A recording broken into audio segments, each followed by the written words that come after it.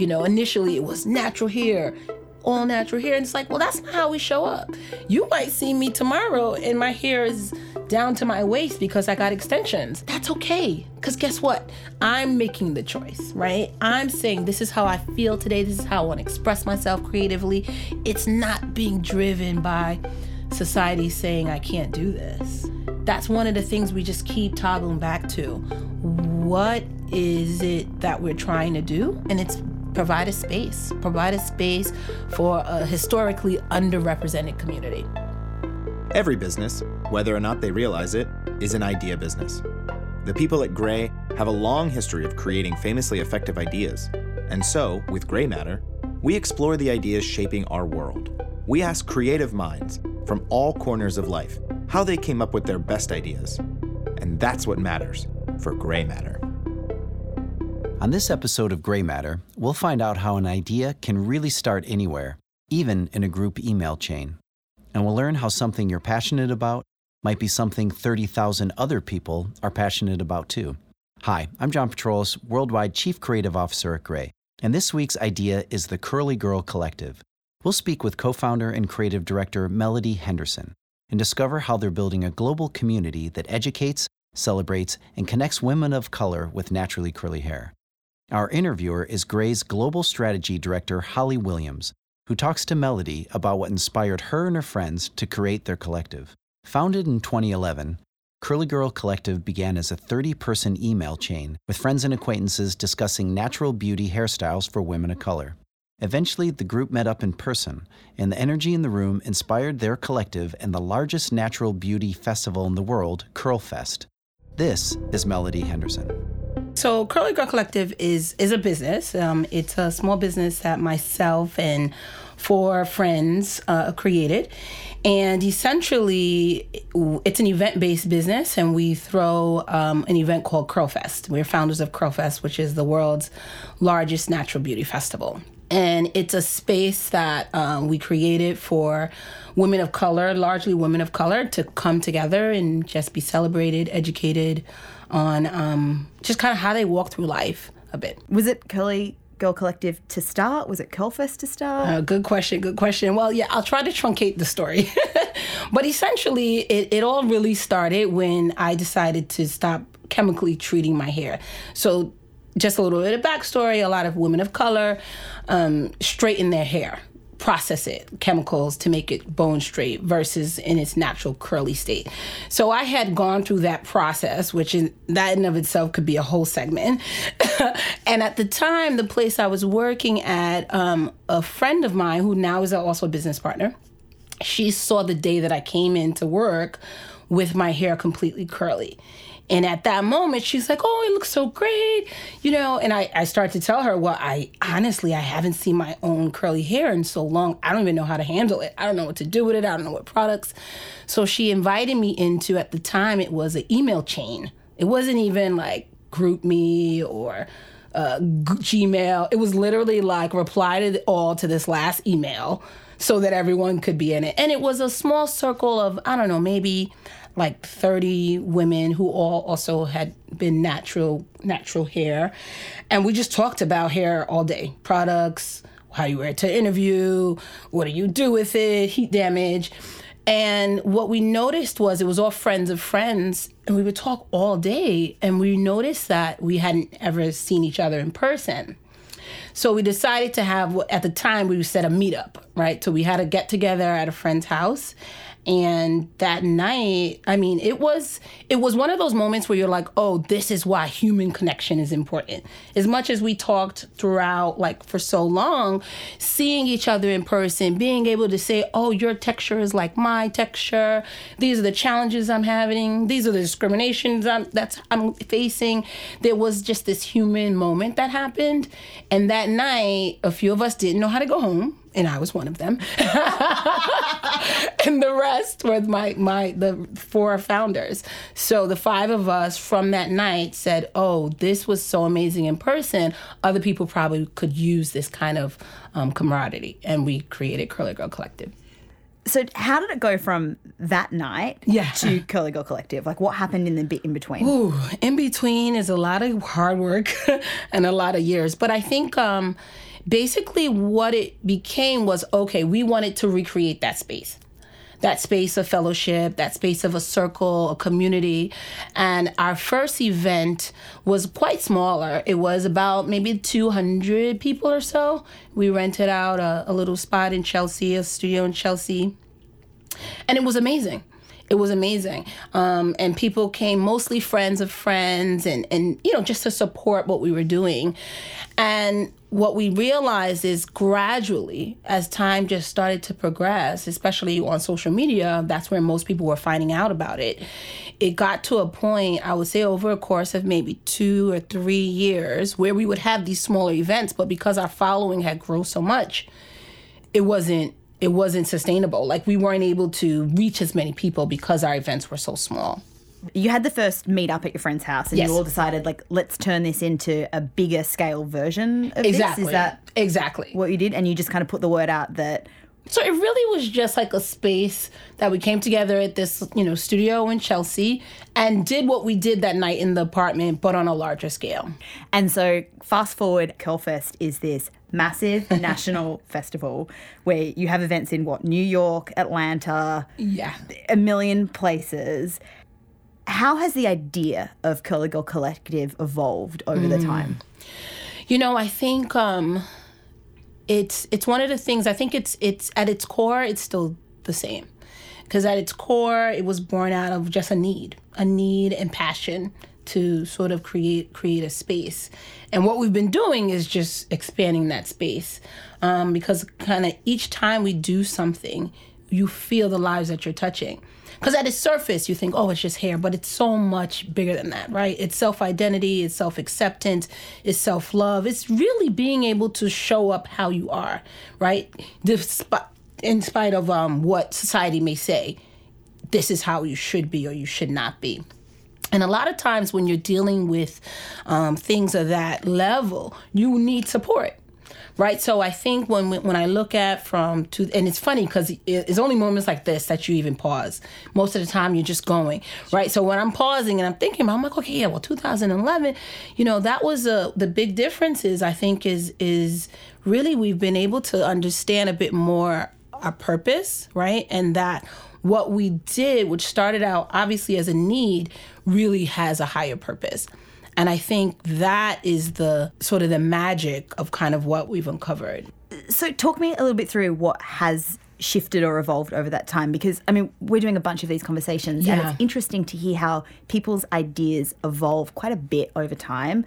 And your idea sounds like it hasn't really changed that much since inception in terms of what you set out to do and what you're doing. Like, what has changed? What sharpened? What's evolved? Good question. I think, Curlfest specifically, so when we first started, we were doing the smaller events, 200 people max. We just needed to reach more people. We had, the 5 of us had a meeting, and the sole meeting was, how can we create an event where more people can come?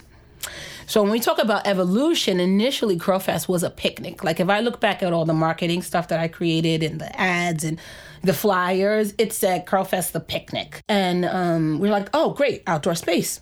More people could come, right? Little did we know, of course, there's permitting and there's all kinds of restrictions, like the world cannot come to the park. But we knew more people than a studio in Chelsea could fit. And it was a leap of faith for us, though, because we're like, each time we did something, we're like, are people going to show up? Okay, we've already done this, our friends, but how many friends do you have, right? So it started to shift from being this circle of friends to a larger community. But there's still that feeling of like, do people really want this? Do people really need this? So like the first Curlfest, we had about maybe 800 to 1,000 people. You couldn't tell us it wasn't success.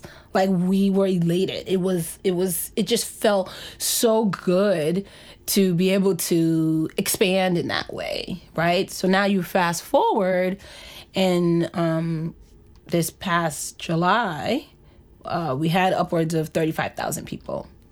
That's crazy. I'm so proud talking to you, hearing this story. It's so cool. Yeah. What does Curlfest look like now? Yes.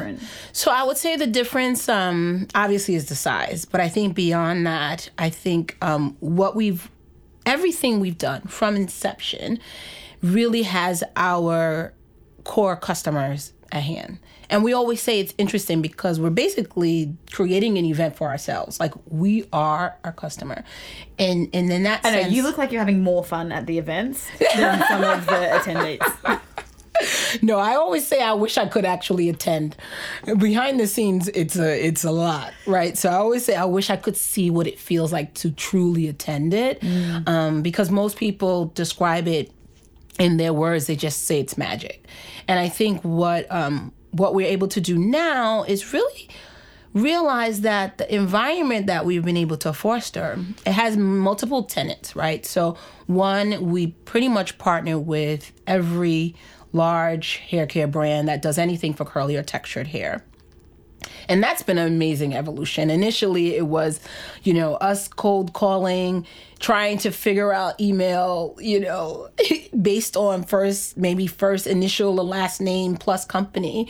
And now brands are coming to us and saying, wait, we want a spot on the lawn. That must feel so good. It feels amazing. And mostly because, when we first started, you would go into like a Ricky's or Dwayne Reed, and there were tops 2 products on the shelf that had anything to do remotely with textured or curly hair or wavy hair. And now there's whole aisles filled with options and products. And it feels amazing to know that we have contributed to that, right? We've contributed to letting the masses know that we're here and we should be seen and we should be serviced and that there's differences, right? So I think that's one component is the sponsorship. Another is we also have a marketplace, and that is our way of giving back to people just like us, small businesses who are looking for a break, looking for exposure. And at Curlfest. At Curlfest, right. So that's our Curlfest marketplace. And that's usually, think of, the artisan jewelry or, clothing that's unique that someone's doing in their living room, making it by hand. And the amazing part with that is if we did an audit of some of the brands, some of the early brands, they're on the shelves of Target now. Wow. And a lot of them, their first exposure was our event, right? So you have this, we also have an empowerment stage where we talk about very real topics that are facing. I mean, recently, the Crown Act was passed, which is legislation saying that discrimination against natural hair is illegal, right? And we had a whole panel discussion about that and the very real nuances and issues that kind of as a people we're experiencing.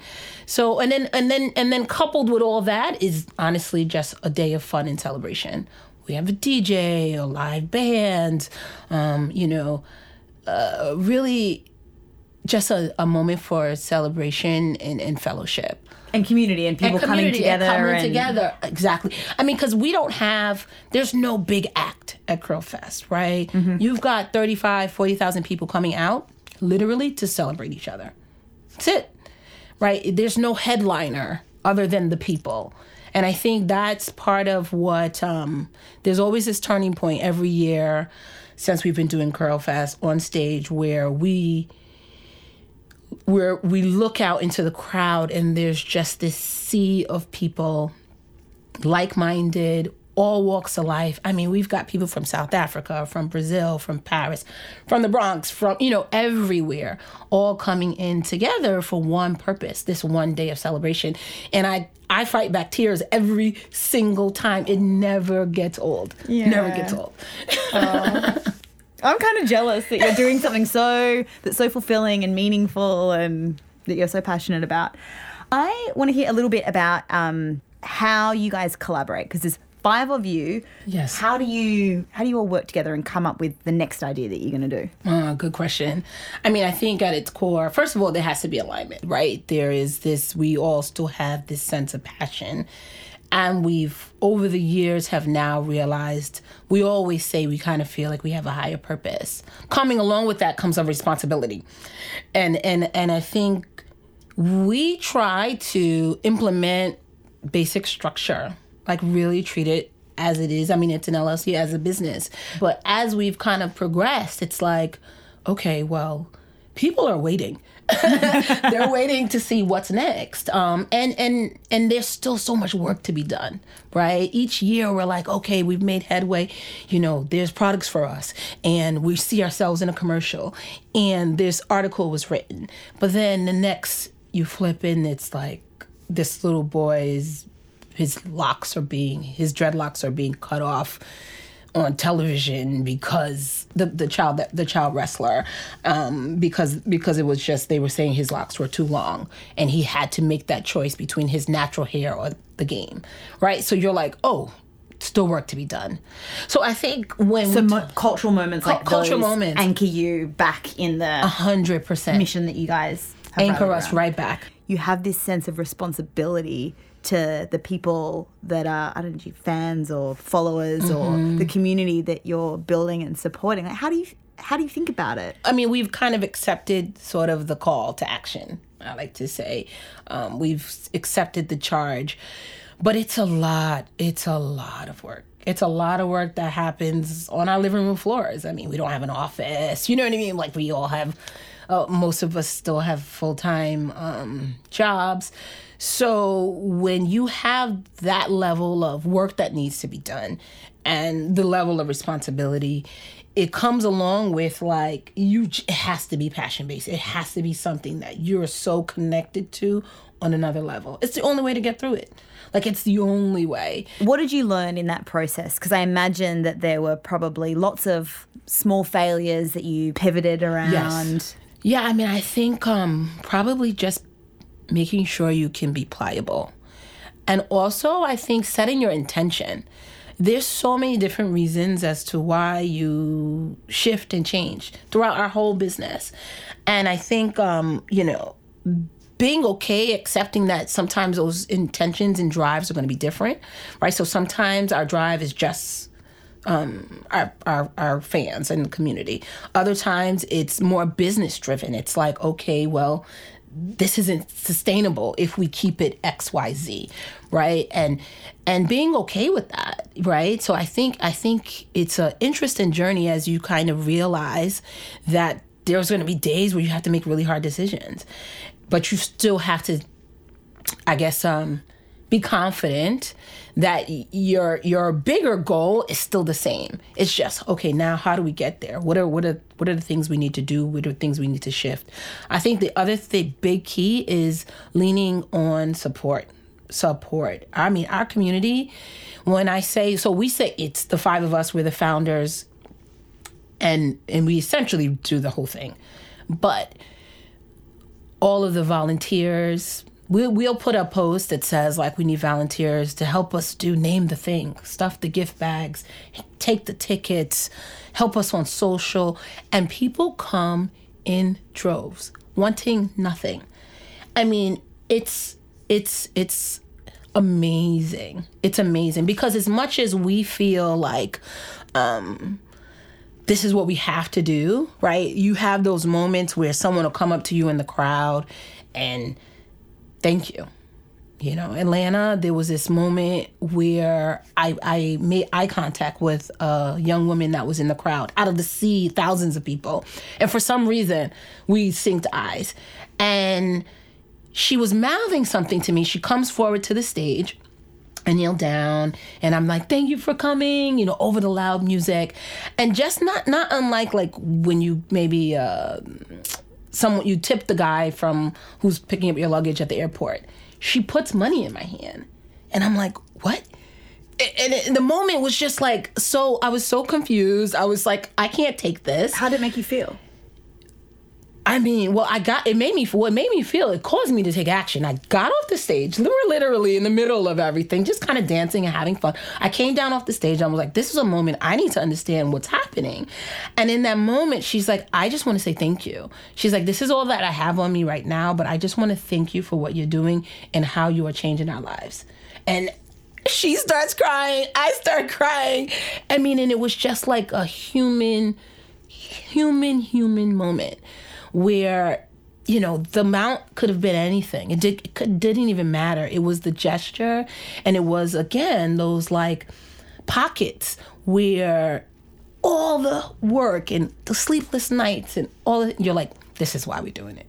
this is why. A symbol of the impact that you're having. Exactly. What's the best advice you've been given along the way?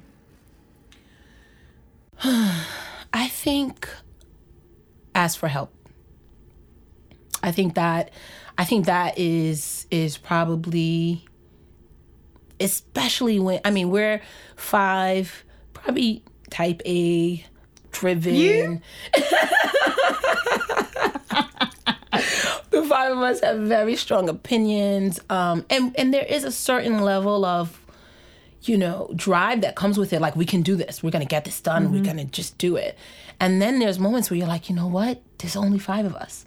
We need help. And being okay to accept that help and ask for that help and know that you don't know everything. There's certain things that 100% I think we can confidently say we're experts in. And then there's so much to learn. We didn't start out saying, oh, we're going to have a business. That wasn't our drive, right? Our drive was, there's a void and we want to fill it.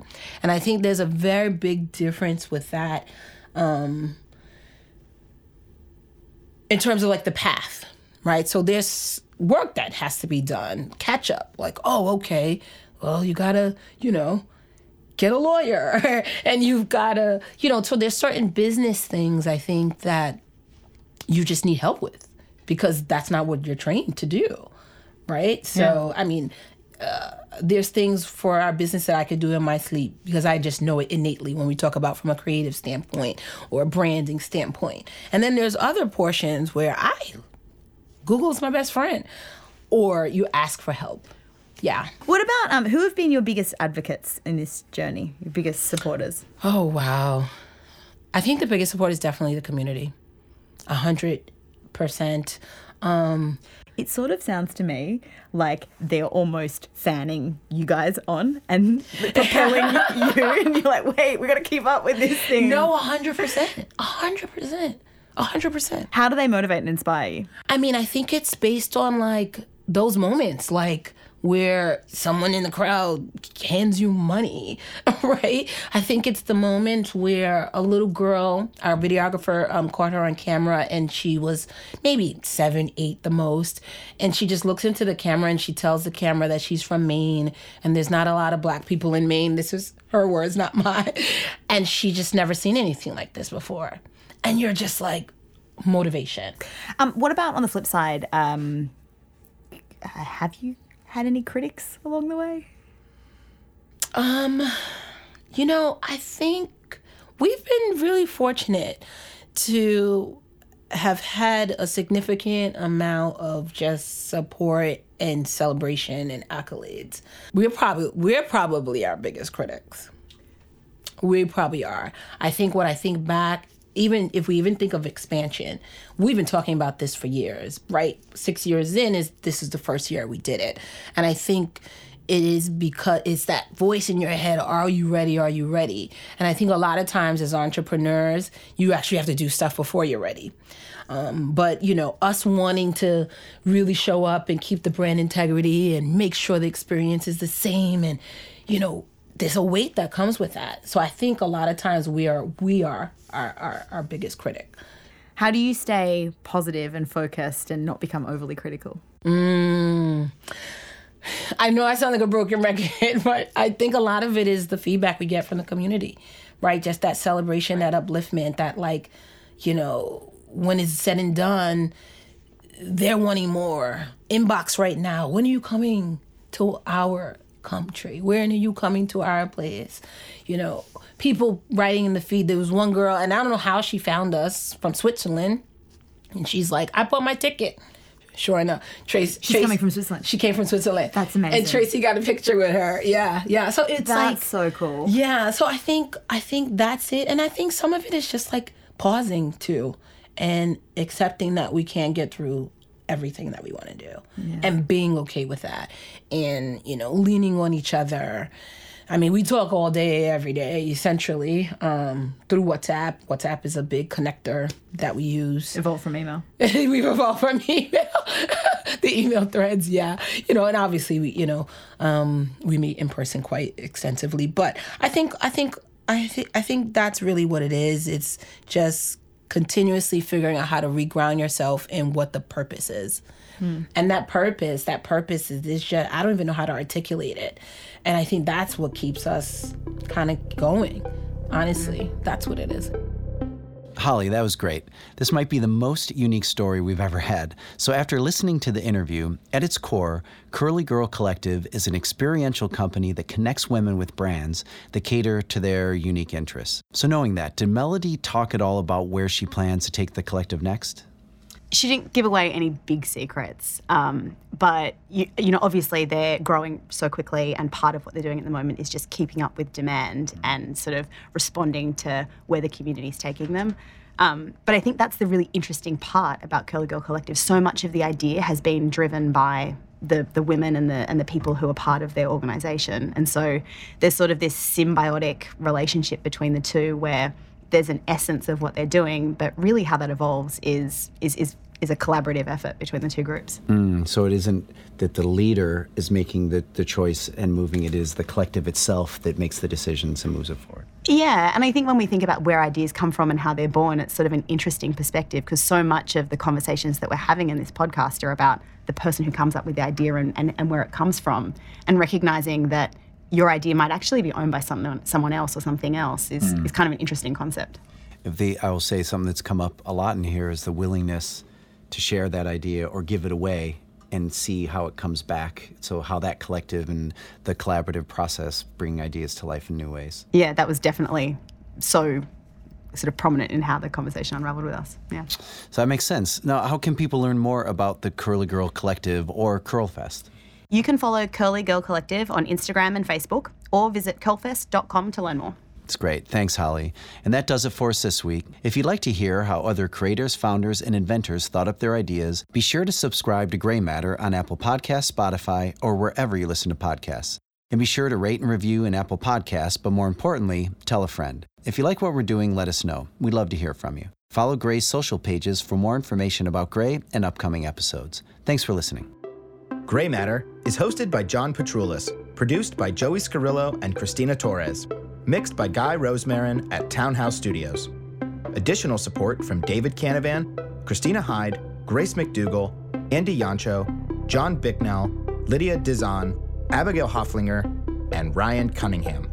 Gray is a global creative agency whose mission is putting famously effective ideas into the world. Check out more at gray.com.